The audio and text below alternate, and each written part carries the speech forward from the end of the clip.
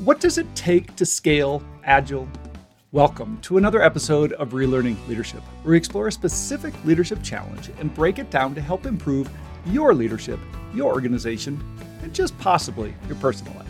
I'm Pete Behrens, and today is part 2 of a 2-part series on scaling Agile. If you missed part 1, the games we play, I encourage you to go back and watch or listen to that episode first. In part 2, we're going to be exploring why frameworks are not enough. Now, in the first episode, I shared a couple of scaling stories where we did not have the luxury of a scaling framework, right? We were on our own. This is before they were even developed. And in fact, a lot of the learning that went into my experience, as well as many others in our field, went into developing those frameworks. But fast forward to today, right, 2023, and we're inundated with scaling frameworks. We mentioned 2 of them, the Spotify model and Scaled Agile framework, which is likely one of the most popular. But add to that mix Scrum at Scale, large-scale Scrum, Disciplined Agile, Enterprise Kanban, Nexus, right, to name a few of the most popular. Why is it there are so many scaling frameworks today? Well, I want to take you on a bit of a side story to kind of illustrate this point. In December, I was diagnosed with high cholesterol. Now, it wasn't a new diagnosis. I had been trending in the wrong direction for about 5 years. But my cardiologist thought it was time to sound the alarm, and she got my attention. She put me in touch with a plant-based advisor who put me on a program of a very low-fat, whole food, plant-based diet. Essentially a vegan diet where you're focused on more whole grains versus processed, refined sugars and fats and things. Oh, by the way, no oils, no nuts, nothing that actually makes food taste good, apparently, according to my old style of eating. Tough. It's really tough.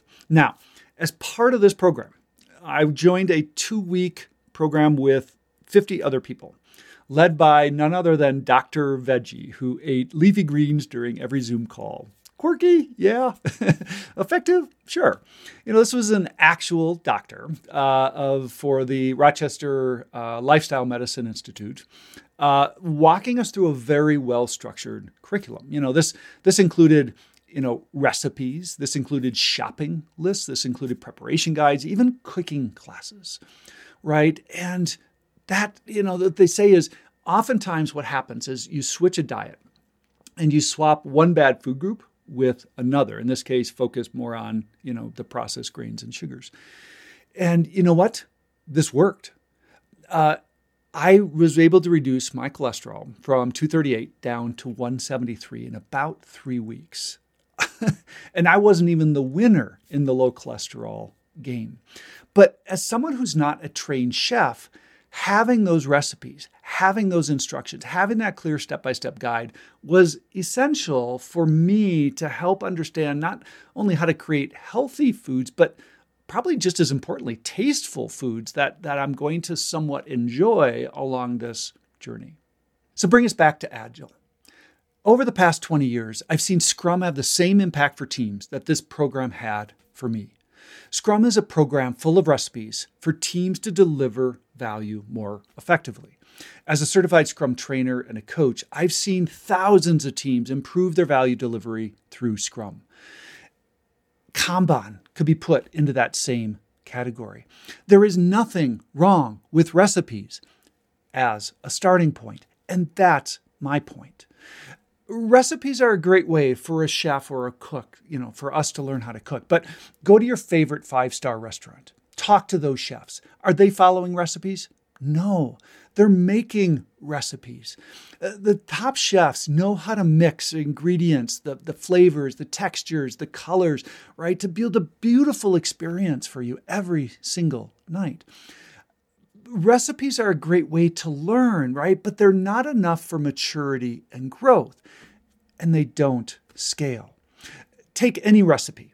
That would be a beautiful experience for you and a spouse or your family, and scale it to thousands of people. What do you get? Airplane food.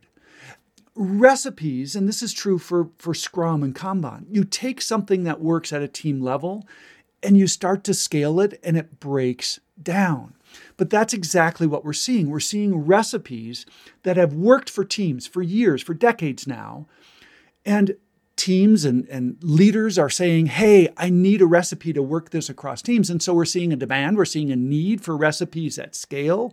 But what we're learning is that the recipes at scale are enough to start, but they're not enough to drive true business agility and organizational agility to improve performance and health. The best chefs in the world are not following recipes. And I would argue the best companies in the world are not using scaling agile recipes. We talked last time about Salesforce. Salesforce created a recipe that they scaled from hundreds to thousands to now tens of thousands of people worldwide. Over 50 acquisitions Salesforce has been through, and I would argue they continue to refine their scaling recipe as they've grown. We talked last time about Spotify and the Spotify culture and the Spotify model. Henrik Nyberg was adamant to say Spotify culture in those videos was not a recipe. Do not copy this approach. And yet, what do we see?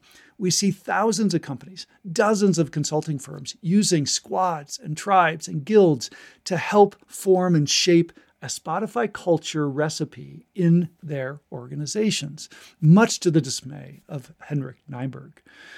Microsoft doesn't follow an agile scaling recipe. Satya Nadella has been, arguably one of the top transformational leaders of our time, certainly in the tech space. And I would argue Microsoft has transitioned from what you might call a zero-sum competitive, maybe infighting kind of culture, to one that is now collaborative, co-creative with its partner ecosystem in a way that's propelled Microsoft into a growth stratosphere beyond most every other company in the world. And you wouldn't see any agile scaling recipe in Microsoft. Google doesn't follow an agile scaling recipe. Google built their own recipe with some ingredients like team autonomy, a shared code review model, and OKRs. Now, OKRs, interestingly, have become their own recipe in our universe. Not necessarily agile, but yet a recipe nonetheless. So let's just poke in on the OKR universe for just a second. I ask leaders sometimes, do you know the expectation of meeting an OKR? And that means objective key result.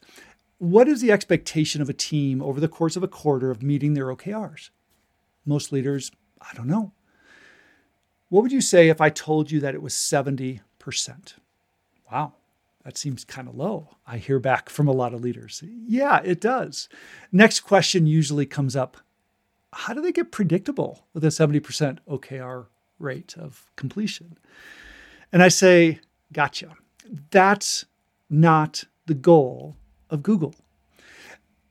When we see companies use a recipe of OKRs, it's like new chefs blindly following a recipe.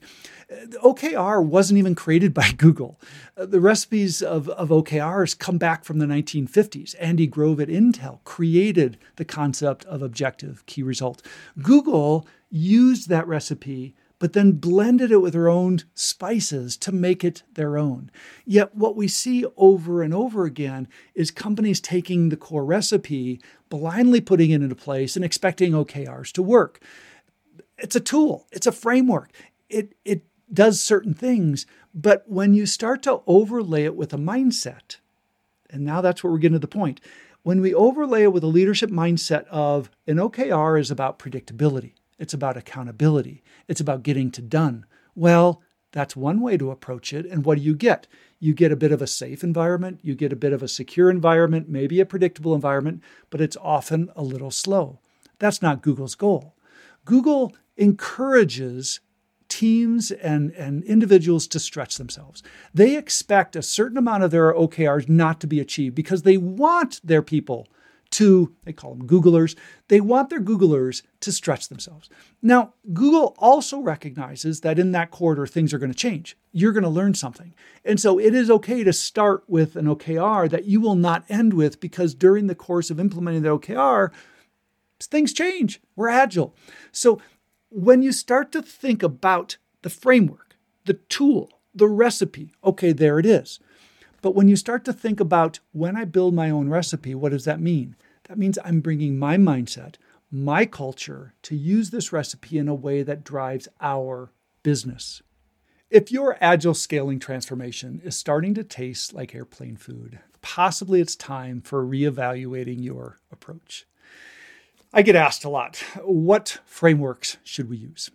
It doesn't matter. The framework doesn't matter. All these frameworks are built on great agile team recipes that are scaled to the organization. They all work to a certain degree. They might even provide you a great starting point on your agile journey. However, that's where their value ends. It's when we mix that with mindset and culture that really starts to change their impact into the organization. That includes things like the policies and the measures of success we put into that organization that determine whether or not we can actually achieve true business agility or organizational performance or health. True business agility doesn't occur using the framework. It occurs through leaders investing, like a chef, on their culture and mindset. So leaders, I offer you one job. Become a chef in your organization. Yes, start with some recipes, but find your unique blends and spices to create a culture that allows your teams to rise to meet any goal you set. Thank you for listening today and enjoy the journey. Relearning Leadership is the official podcast of the Agile Leadership Journey. Together, we build better leaders. It's hosted by me, Pete Behrens, with contributions from our global guide community. It's produced by Ryan Dugan, with music by Joy Zimmerman. If you enjoyed this episode, please subscribe, leave us a review, or share a comment. And visit our website, agileleadershipjourney.com/podcast for guest profiles, episode references, transcripts, and to explore more about your own leadership journey.